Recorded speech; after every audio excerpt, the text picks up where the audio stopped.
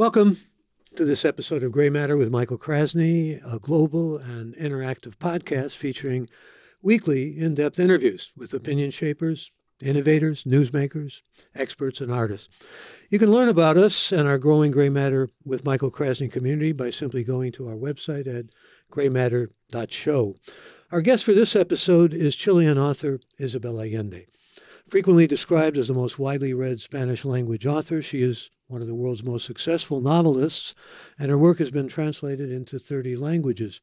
Born in Peru to Chilean parents and working as a journalist in Chile, she was forced to flee to Venezuela in 1974 after the assassination of her father's cousin, Chilean President Salvador Allende. Often identified with what has come to be called magical realism in literature, her books include a wide range of fiction, including, to name but a few, The House of the Spirits, Eva Luna, Of Love and Shadows, Daughter of Fortune, The Infinite Plan, The Japanese Lover, A Long Petal of the Sea, and Violetta, as well as Paula, a wrenching book of nonfiction about her daughter Paula, who died in 1992 at the age of 29 of porphyria, a hereditary blood disease. Among many awards and honors, she was awarded the Chilean National Prize in Literature in 2010, the U.S. Medal of Freedom in 2014, and the Penn Center USA Lifetime Achievement Award in 2016. She now resides in Northern California and, full disclosure, is a good and much loved friend of your humble host. And bienvenidos, Isabel. Gracias, Michael. So good to be with you again. And I'm going to take a kind of different turn with you. I always love talking with you about your work. I want to talk with you just about the role of the novelist. It seemed to me, and you know I've interviewed many novelists, maybe more than anybody, that there's a different attitude toward novelists, especially in the United States, maybe different across the pond in Europe or in other continents, Asia and Africa. But it used to be we went to novelists because of their imaginations and because of their fertile minds to talk about everything, in politics particularly. Politics, I know to you, you said the muse may not be in politics or football. But what about this notion that the stature of novelists and novelists as experts to talk about things like politics has diminished? Well, in the United States, but not in the rest of the world. That's what I'm saying, yeah, exactly. And in many places, Chile, I know the whole of Latin America, writers, not necessarily novelists, it could be a poet, sometimes are elected president because the fact that you, in a way, own the written word gives you a stature, the idea that you know everything, that you are like a philosopher, a sage. Well, I'm talking about men, not women, of course. Women writers is a different story. But men, and we have had in Latin America presidents and politicians that got there because they were writers. But, for example, we have a mutual friend, Amy Tan. Yeah. They still, because she's Chinese, even though she was born in Oakland, California, will go and ask her about China and what she thinks of Xi Jinping and things of that sort.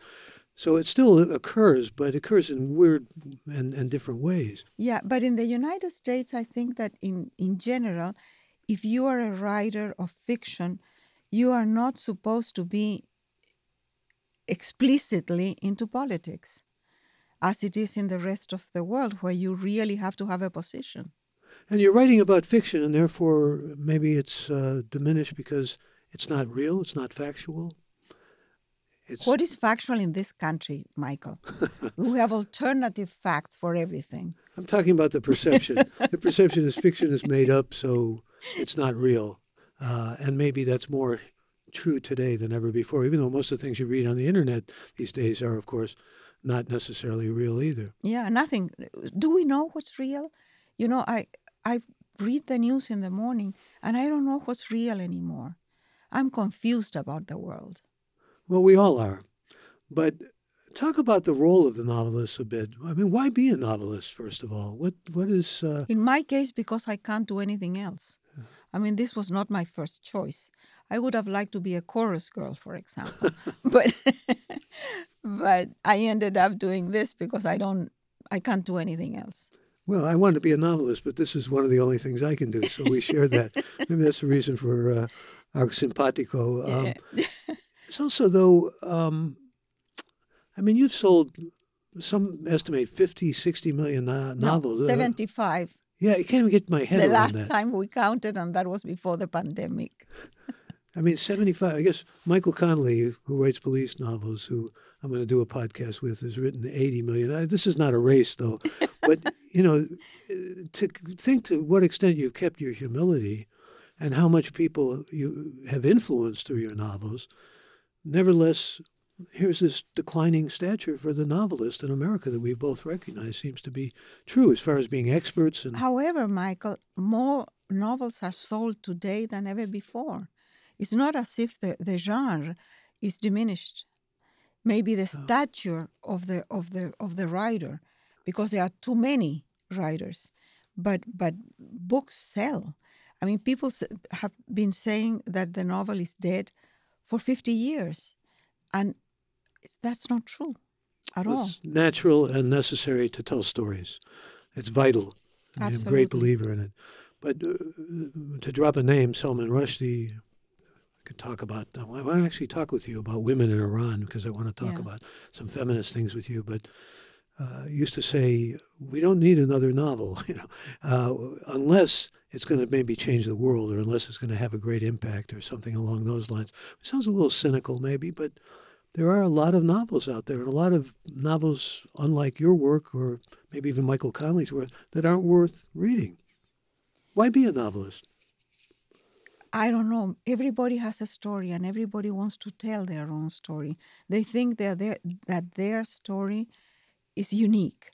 I get hundreds of letters per day sometimes, and often I have people who want me to write their lives, and they tell me the drama in their life, a divorce, for example, or they were fired from their job, and they think that that's uh, worth a novel, because everybody thinks their own life is important, and it is for them. There used So to be an old song: anybody's life could be a novel if it were told the right way, but it has to be told the exactly, right way. yeah, That's the key. yeah. And you became, as I said in my introduction, identify with magical realism early on, especially because of the House of the Spirits. But you've I moved experimented away with a from lot of that. other Yeah, things. I have written 26 books, and they not all of them are about magic realism. Magic realism is not like salt and pepper that you sprinkle it everywhere. It fits in some stories, and in others it doesn't. How do you define it? I mean, How do I know? no, how do you define what magic realism is? It's very different from fantasy. Fantasy is something like Harry Potter that happens in the imagination of the author and the reader, but you never see a manifestation of that in real life. While magic realism is something that has a manifestation in life, but there's no explanation. Garcia Marquez has explained that in many beautiful ways because he was the master of magic realism. He says that, for example, the fishermen threw their nets in the ocean and they picked up elephants and giraffes, and this is magical unless you have the explanation. And the explanation is that a hurricane came and blew a circus away into the sea, and then you have an explanation. Without the hurricane, it's fantasy. With the hurricane, it's magic realism. Yeah, and you're right. Marquez is definitely a master of it. I mentioned Rushdie, who's also known for his magical realism, some of the really greatest authors, but it's often identified with Latin America and more than any other region of the world. Do you have any thoughts about Latinx as a way of describing people who are of Spanish heritage or Hispanic heritage, by the way? I don't mind being called Latina, Latino, Latinx. It doesn't matter. We know who we are. Everybody knows who we are. Well, I was going to ask you also, since you just recently wrote a book about feminism, about you have thoughts about the Me Too movement. I want to talk to you about feminism, as I said. I think that the Me Too movement is really important, that it has set a standard, but also it goes sometimes to extremes and it can destroy people's lives. without real proof that things have happened that way. But I'm glad that it's happening, and I think it all started years ago when what was the name who accused Clarence Thomas? With Anita Anita Hill. Hill. Anita Yeah. Hill. Still, Anita it still Hill. comes. A little slower sometimes, but it still comes. Yeah, Anita Hill was the one who started it. Yeah. The first one to dare stand up and denounce something. And she got really hit because of that. A lot of aggression. And she lost the battle, but she won the war because she changed everything for women. It's I sort of can't help asking you what you think about, since you mentioned Clarence Thomas, Ginny Thomas, who has been playing or wanting to played a central role in the so-called insurrection. So it appears, and testified behind closed doors to the investigative committee, which don't you think that it is appalling that the husband has not retired after that? That he's still in the Supreme Court? I mean, what does it say about those people? There's anger in you with something like that, isn't there? Indignation. And what about you? Aren't you angry about it? Well, I think the whole appointment, the Anita Hill things made me angry. And, President Biden didn't play exactly a very exemplary role in that when he was a senator. And now, should Clarence Thomas recuse himself, at least recuse himself? I would say yes. He should retire, go home. Or retire. When he was appointed, George Bush Sr. said, this is the most qualified man in the United States for the Supreme Court, which was absurd at the time. They wanted to have someone who was black and conservative, and he was black and conservative, still is. Yeah. Well, that doesn't change. Well, I mean, so many causes are important to you, though. I mean, feminism, as I said, we can talk about that more. You become an American citizen, and you have all strong views about America, which you've made evident. You have been fearless in speaking out in terms of your views. Whether people agree with you or not, they should respect that fearlessness and strength that you have. But I've often wondered about the fact that you're still probably looked at as a foreigner by many Americans. You're a refugee, and now you're supporting the cause of refugees and feeling a great deal of empathy for them. Even wrote a novel about refugees. My next book is about refugees also, refugees in the United States. And my foundation works with refugees. My daughter-in-law, who runs the foundation, just came back from Poland because she was working with women from Ukraine that were refugees in Poland. And 6 of them who were the closest to our project returned back. They went back to Ukraine because they couldn't be separated from their families. The men don't get out. It's the women and the children because the men are fighting. Yeah. And so they go back. And the husband of one was killed and the son of the other one was killed. I'm struck to ask you, though, I mean, you're involved in so many things, and we've done things together. We've done things for animal rights, for literacy. Amy Tan, in fact, who I mentioned before, once said, sucker for good causes. But why is it important to do good? I mean, because you've called yourself an agnostic, and I believe you are an agnostic. I wrote a book about agnosticism.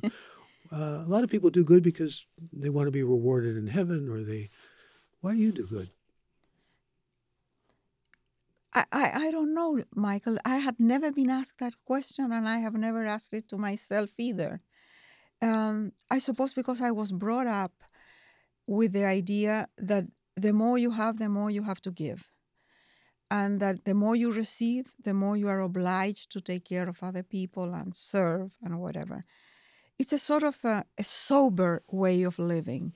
I was trying to explain in an interview a couple of days ago why I live in a small house. My car is 10 years old. What do I do with my money? And I make a lot of money. It goes to the foundation and it goes to these causes because really I look terrible in furs, Michael. I look like the animal. I can't drive a big car because I can't park it. I don't want a big house because I don't want to clean it. And I didn't want guests in my house. So I have only one bed. So there is a lot of reasons for this. I've had the privilege of Practical reasons. well, I've had the privilege of being a guest in your house, but I've never slept in a bed in your house. So we're getting some questions. This is the first one from Keith Harrison over in London in the UK, who wants to know, how did the pandemic affect your writing? Do you still write every day? You know, I do write every day when I have a project. This year, I started a book on January 8th, and it fell through in May, not because of me, but because something happened. And now I am idle, and it's a terrible situation for me. During the pandemic, I was more productive than ever in my life. I wrote 3 books during the pandemic. You also had some things to say about being married during the pandemic. Do you want to? Well, I got a new husband, and we got married, and then the pandemic hit, and we were stuck in a small house which was meant to be for me alone and my dog. And for 2 years inside the house with this guy that I hardly knew. So 2 things could have happened: that we would have killed each other or get closer. And very fortunately for us, we got closer. Another question from Susan Franklin in Dayton. She says, are there things that are more difficult to express in English than in Spanish? Yes, yes. Things that have to do with the heart, they are easier to explain in Spanish. Food, counting, praying, making love.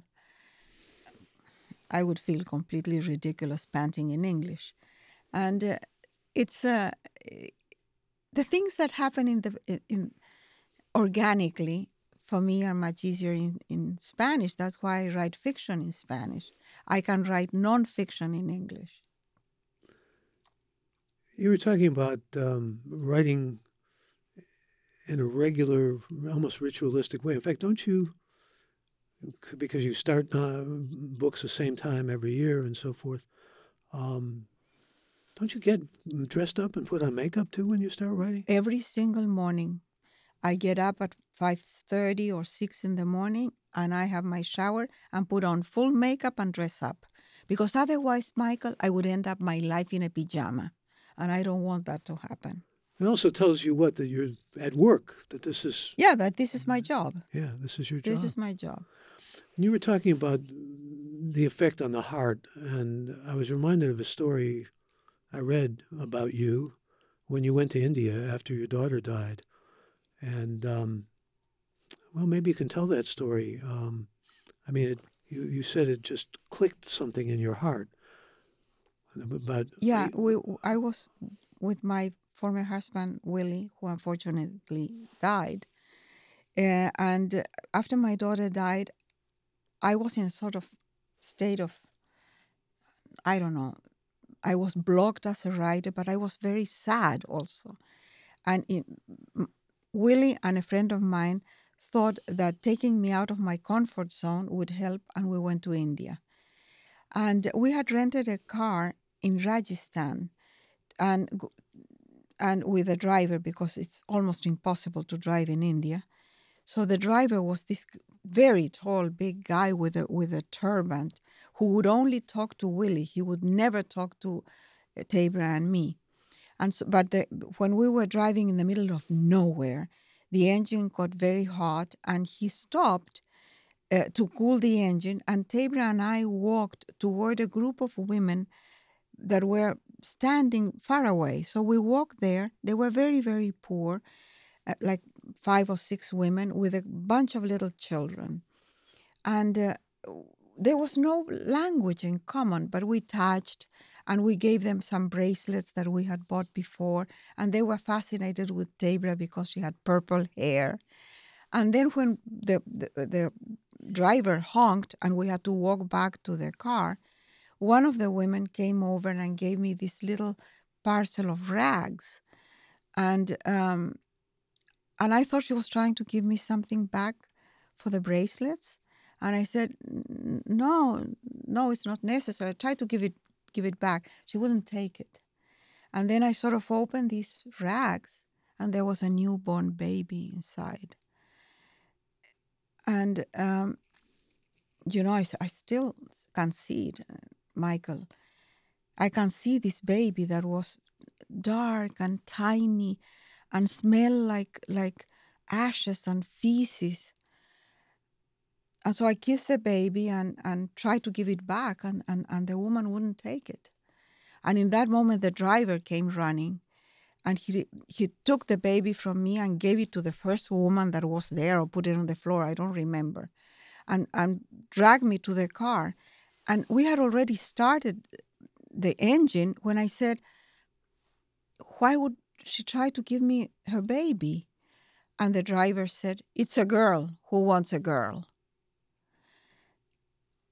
And that was the moment when it was clear to me what I had to do.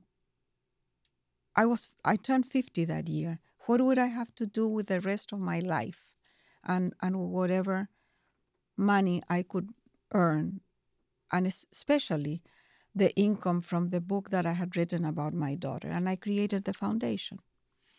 It's almost as if she wanted to give you an infant, maybe an infant girl, recognizing perhaps on some strange level, magical realism, perhaps your loss, because it was right after your daughter died. Right after my daughter died. Yeah. And I think about that girl all the time. Maybe that girl has lived in spite of the poverty and the fact that her mother didn't want her or couldn't have her. Maybe she's still alive. What kind of life she would have? It would be a terrible life, probably. But something clicked in you, I think, is the way you described it. Yeah. Something changed. It was called an epiphany, or whatever you want to use in the way of describing it. It's such an unthinkable and unimaginable loss that you went through with Paula's death. And I remember how you couldn't write for a long period of time. And then I think Antonio Banderas helped to change that, as I recall. We can talk about that a little bit. But any advice to people who have a great loss like that in terms of recovering your spirit and your purpose? I get letters all the time about that, Michael, because of all my books, Paula is the book that I get more response from the readers, especially people who have had some kind of loss, and they connect with the book. The only advice that I can give, because everybody mourns in a different way, and it very much depends on the culture also, where you are, because there are places where death is part of life. And people get together and they share everything, and they share death as well. But when in this part of the world where we live, death can be a very lonely experience. So the only thing that I can advise is get out, talk to people, share your experience, and you will see that everybody comes to help, that people gather around you. The first instinct is to just close down, We just become so tight, so close. And it's very hard to get out there and say, I have had this loss, please help me. Ask for help. And it really is wonderful, the response. When you need your friends and your community and your family the most. At that point, yes. You want to tell the Antonio Banderas story? No, the Antonio Banderas story. I had a dream. I had a dream like 2 years after my daughter died, and the dream was that I placed a naked Antonio Banderas on a Mexican tortilla, slathered him with guacamole and salsa, rolled him up and ate him. And I thought that was the coming back to my body and to eroticism and the joy of life. And so I gave myself the task to write a book about that, about lust and gluttony. The only deadly sins that are worth the trouble, Michael. And I wrote about aphrodisiacs. And you're still at your ripe age, which you don't hide. Well, I'm 80. You're 80, yeah. I remember Gloria Steinem said to me, "This is what 80 looks like," and Yeah. both of you look terrific. But there's that sense that somehow, when you're 80, lust should be subsiding or gluttony should be going away. That those kind of appetites don't befit someone who's an octogenarian. Why not? Why not? Why Absolutely. not? Yeah. The problem is that often you are stuck with a companion that is also 80 or maybe 86. And then go figure, how can you have lust? Well, you can still eat and drink. I want to talk with you a little bit more. We got a lot of questions coming in. I want to go to as many of them as I can, but just when we were talking about feminism, um, now Maduro is head of state in Venezuela, where you spent many years. I'd be interested in your thoughts about Ron DeSantis, the governor of Florida, sending Venezuelan refugees to Yeah, that's Martha's a Vineyard. political stunt. Yeah, well, in fact, Ken Burns, who we did a podcast with a few weeks ago, said, and angered a lot of people. He made the analogy to this is the way the Nazis did things in propaganda. He wasn't saying, that you send Venezuelans there because it's not Auschwitz, really. Yeah. But he would realize that. But it's a political trick or political stunt of some kind. But I was thinking about all the dictators now. I mean, There's this movement to the right, to authoritarian, fascist. except in Italy. Well, You've got a fascist woman in Italy, in Italy. a follower. Well, I don't know. She says she's not a follower of Mussolini, but that party was linked to Mussolini. But I'm curious to know your thoughts about this populist desire to have a strong man. I mean, I don't know if it's ever A been strong stronger. figure, that it could be a woman or a man, but a strong figure, authoritarian. It's mostly men, of course. Yeah, so. of course, and turning more and more to the right. But I think that this goes in cycles, Michael. And democracy is very hard to maintain, very hard to keep alive and to defend it. We know or we think that it is the best possible way of government, but people get tired. I'm after seeing what has happened in Chile in the election in the United States, now in Europe. It seems that there is a 40% of the population that has this authoritarian fascist tendency. It's there. And sometimes there is a political figure like Trump that taps into something that is latent there always. And it just emerges, but it's there. It's not as if it's gone. It's gone. In Germany, what happened with the Nazis? How is it possible that in a country like Germany, so civilized, such an old culture, something that Nazism could happen? Well, it was there. It was always there. It was always there, perhaps, but a lot of it had to do also with what happened after World War One, which is a lot. The defeat of the war, and the humiliation. It was like the South in Reconstruction in some ways, and the victor wanting the spoils and wanting to essentially have hegemony over. Yeah. But you get into some very troubling questions here. I like to be in the middle sometimes politically and navigate through troubled waters. I understand seeing Trump as a fascist or a demagogue, but there are those who say, well, now we have inflation and we have, difficulties with our 401ks that under Biden that we didn't have. In other words, they look at it from the standpoint of it's the economy, stupid, and I want a leader who can make it better for me on a day-to-day basis. But the economy wasn't better before. Pardon? The economy wasn't better before, and the economy has nothing to do with Trump. That's the argument you hear from many people who support Trump, that it was better and that we were not so, we're not so shy about the way we use our resources, particularly oil, and we were moving now more toward alternative energy. What happened in Chile, for example, let's go back to that, was, very disappointing to you. And yes. Everybody on the left was disappointed. The Constitution was rejected, and the Constitution was But I think that you have to explain to the audience what happened, because Let's hear your explanation. most people don't know. Chile in 2018 had what they call estallido, the explosion, in which they raised the fee in the subway for the equivalent of 10 cents. And the next day you had 1 million people protesting in the streets. They were not protesting for the subway. They were protesting, they didn't know why, what. And there were no political parties behind it and no leaders. It was just anger, accumulated anger. And that was channeled eventually to the idea that we had to change the constitution that had been imposed on the country by the generals during the dictatorship. And that, okay, we agreed on that.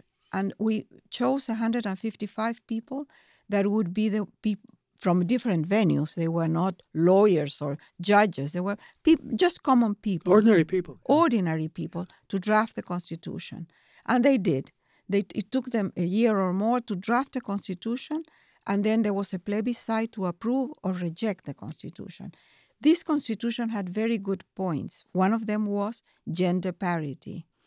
Everything would be in the country, the administration of the country would be done by men and women in equal terms. Climate change was a problem, and that would be tackled also. So the respect for nature and other things that were very good points.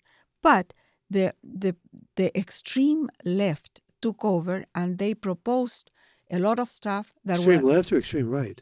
No, the extreme left that within the Constitution that proposed things that people didn't understand, that they were not well explained. The government had all the power to explain very well, and they didn't use it, while the right had the press and media also. But they, you know what happens with the right, Michael, and you know this, they have one goal, and they know exactly how to do it, and everybody agrees on one thing. The left is always like trying to herd cats.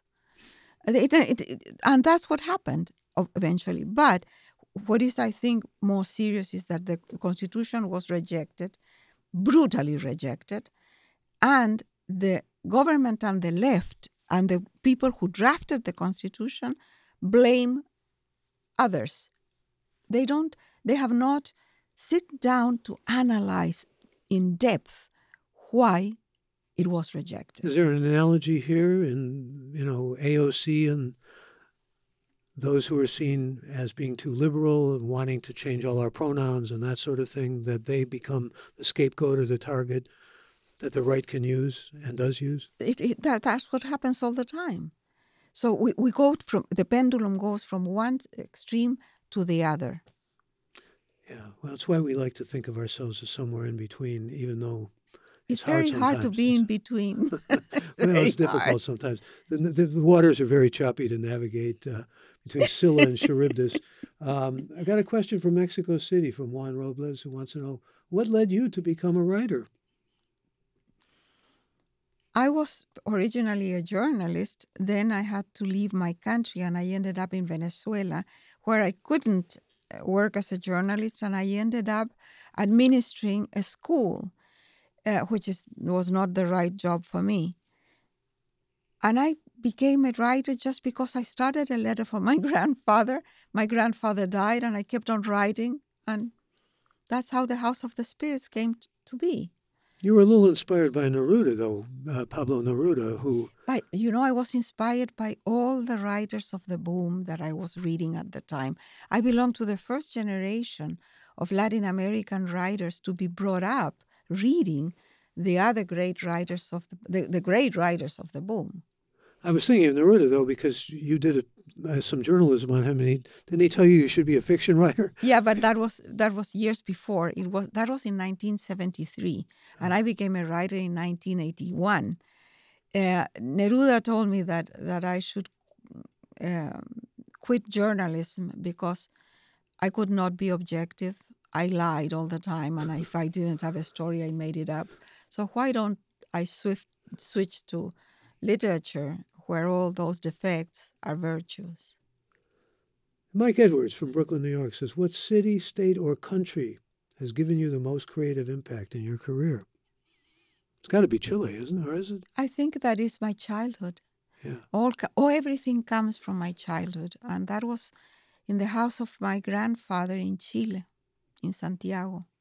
It's amazing, though, to me. I've just been teaching James Joyce in a class I do at Stanford Continuing Ed. And even though he left Ireland and, he was in exile for years, he lived in Trieste, he lived in Zurich, he lived in Rome, so many other places, he identified As Irish. all of his work was moored and anchored to Ireland and his boyhood. So, yeah.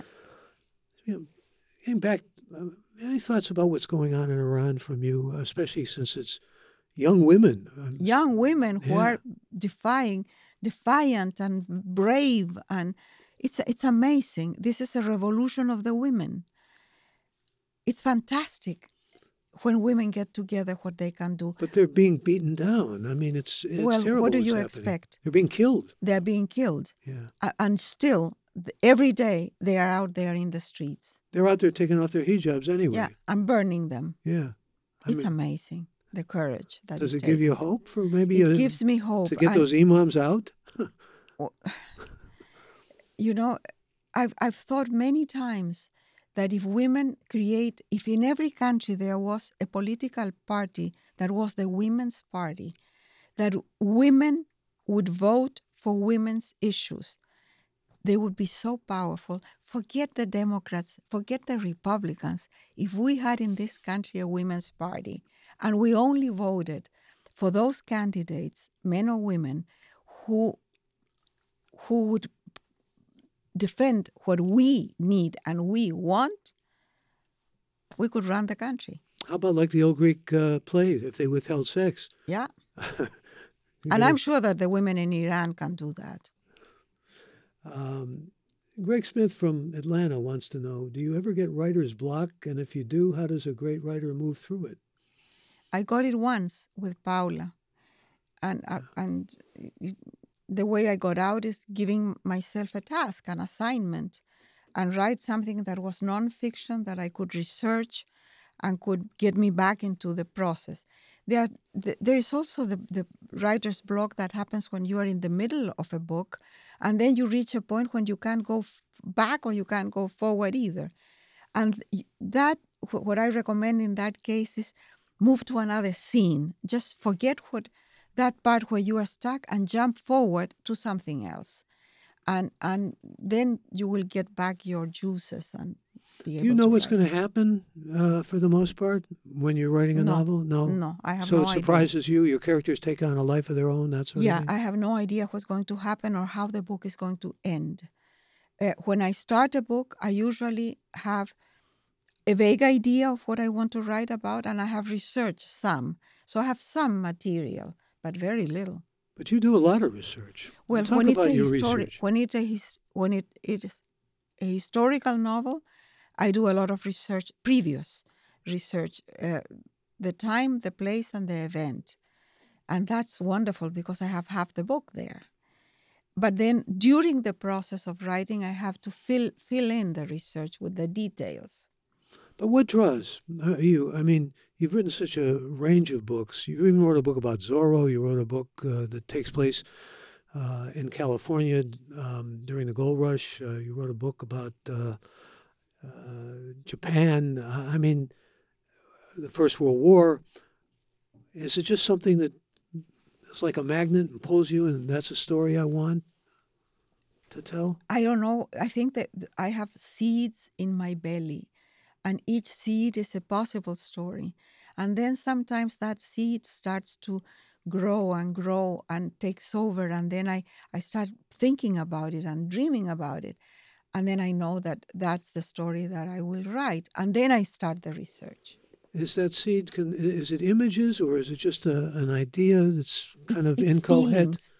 For example, when I wrote Island Beneath the Sea, that's the story of the slave revolt in Haiti in 1800.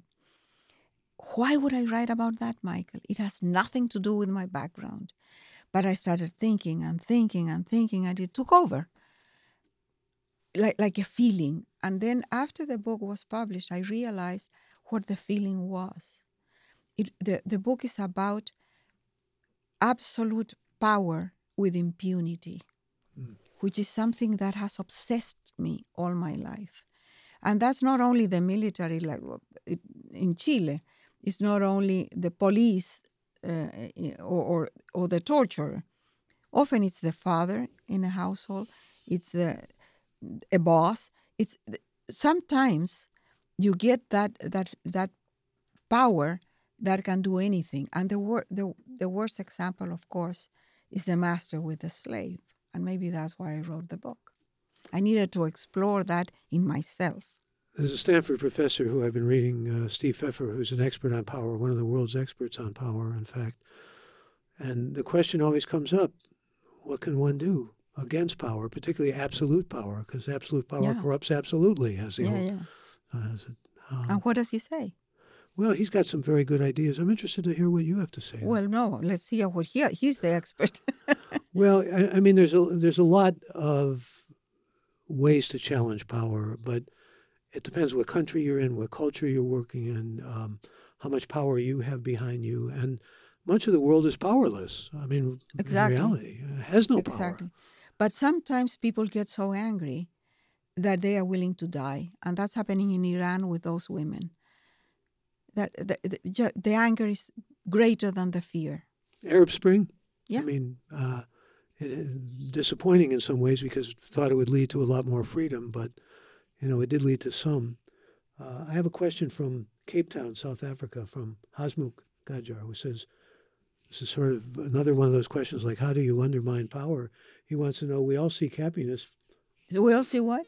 We all seek happiness. He wants to know, what is happiness for you, Isabel Allende? It has to do with love.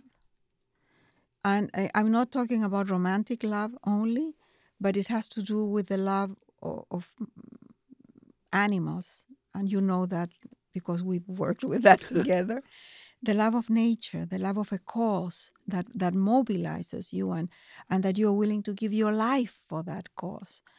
And that's happiness. Happiness is when I feel that the little that I can do can change somebody's life, but make somebody's life better. And then I feel this exuberance inside that is happiness for me. But happiness is very different from joy. I don't feel happy in a party. I don't feel happy with what gives joy to most people. Happiness for me is a quiet thing that is inside. I would say that I am happy with my husband. I just like the basic line with him is very calm and wonderful, and that's happiness. It's a good yin yang. Yeah, I wake up really early every morning at around 4:30 or 5, and I spend half an hour in bed just taking in the happiness that I enjoy, the happiness of waking up in the darkness, in that bed with my husband who is snoring next to me and 2 dogs on the bed. And I'm so grateful that nothing bad is happening, that I'm there, that I will get up and have a cup of coffee and a hot shower, and no one is bothering me. That's gratitude, maybe more than even happiness, isn't it? But isn't the same thing? Maybe gratitude, and maybe they're synonymous in so many ways. In so many ways. Yeah. When you are happy, you are grateful.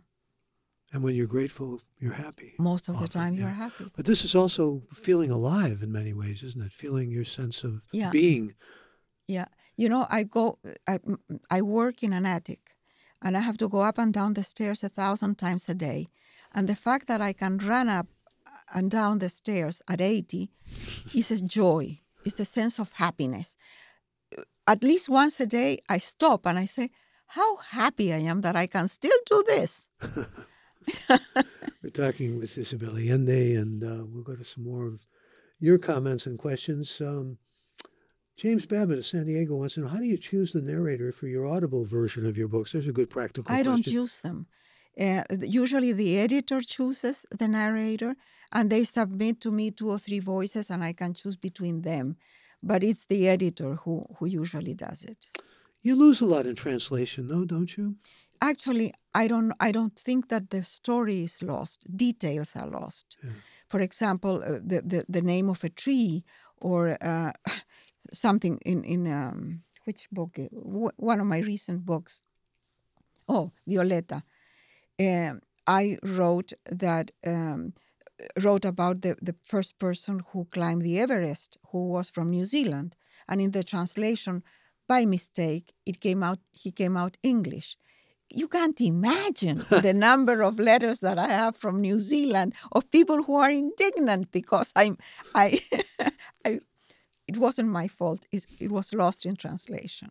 I can't imagine, because even on a smaller scale, a story worth telling. We were on the air once together, and you came in. It was really sweet of you, literally. You brought me some chocolate. It was Isabel Allende chocolate. And they had Yeah. marketed and used your image and so forth. And I said, Isabel, we've known each other for many years.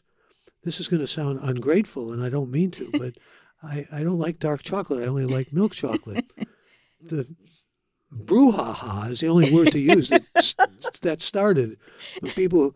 I mean, it has such strong. It was like when I shaved my mustache. I couldn't believe, the How number. many And people? I was a guy on the radio. What do you care about whether I shaved my mustache? People get involved in these kind of imbroglios. It's Yes. unbelievable. Let me go to some more questions and comments. Robert Choji of Los Angeles. Could your guest tell us about her book, Paula? What were the challenges in writing such a personal story?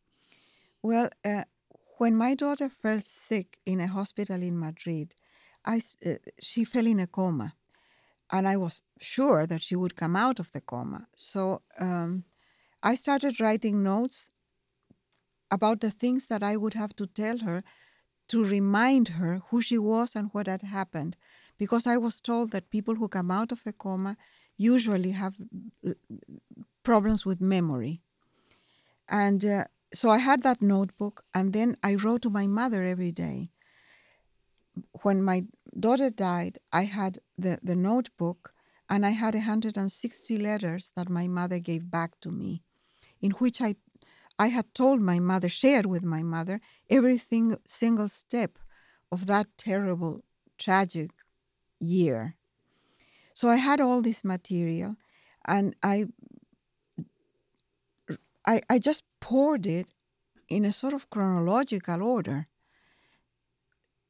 There was no thinking, no planning, no script, nothing. It was a book written with tears.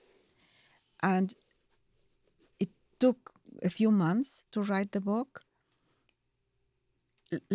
almost like a journal. So the challenge was, after the book was written, what would I do with it? I thought it was a book for the family, especially for Paula's husband, Ernesto. They had been married only for 9 months, but they adored each other, and they had been together several years. And when Ernesto read the book, he said Paula would like to see this published. She would, I'm sure. And so did my mother and other people, my son. And so finally the book was published. And it was a good thing that it was published. It took me some time to accept the fact that this very raw narrative would be out there, and people would know things that maybe they shouldn't. But it didn't matter, because at the end, as I said before, that's the book that has given me contact with my readers at a very deep level for 30 years. And it's going on. And 30 years before that, maybe, House of the Spirits, you were writing letters to your grandfather. So you're writing notes to your daughter and letters to your grandfather. I mean, there's a similarity there. I have been writing letters all my writing letters life. to your mother almost every day, weren't you? Every single day. Yeah. I have 24,000 letters in perfectly organized in boxes in the garage, but per year. Each box contains between 600 and 800 letters. Those are my letters and my mother's. That my mother would sometimes write more than once a day. And when she discovered email, then she would flood me with letters. Letter writing is a lost art, though, in many ways, isn't it? It is, Yeah. unfortunately. My mother was brought up at a time when calligraphy was important.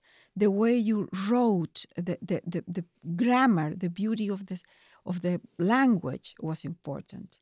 And she kept that all her life. She died at 98.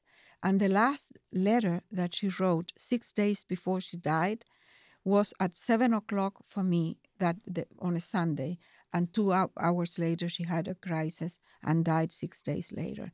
And that letter that she wrote, the last letter of his life, is perfect, perfectly written.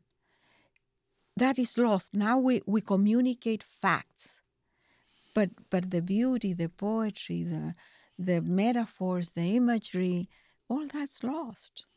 Your mother was obviously a major influence in your life, also with respect to the voices that you have created and the language that you've used. My mother was my reader for years and years, and for her, language was very important. So I learned with her red pencil to be aware of how you. Sometimes, Michael, you have to replace 3 adjectives with a perfect noun. And that challenge is beautiful.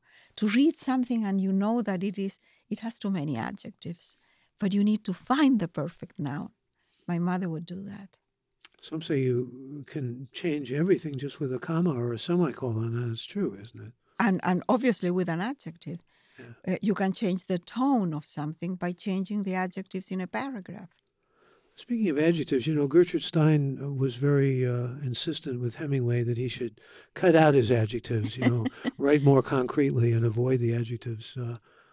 Is that good advice for writers? For some writers.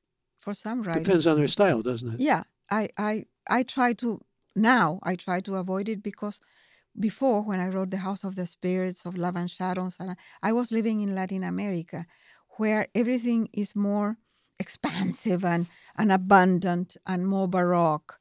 But I've been living in English for many, many years, and I realized that you can say the same things and create the same emotion in the reader without being so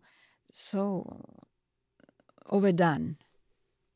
Well, I used to say that the two polarities were Hemingway on the one hand, who did write, actually, he could write glorious sentences when he wanted to, and often did.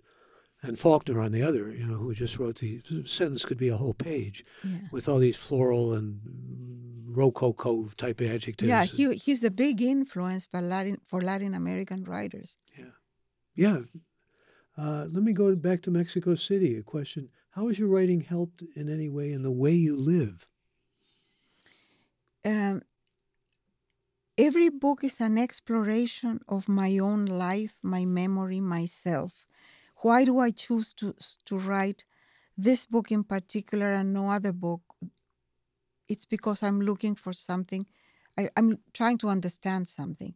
And the more I understand about myself, the more my life becomes more compact, in the sense that I know what I want, I know what I don't want, I know what I'm going to do and what I can't do, and I am happier with myself than I ever was before.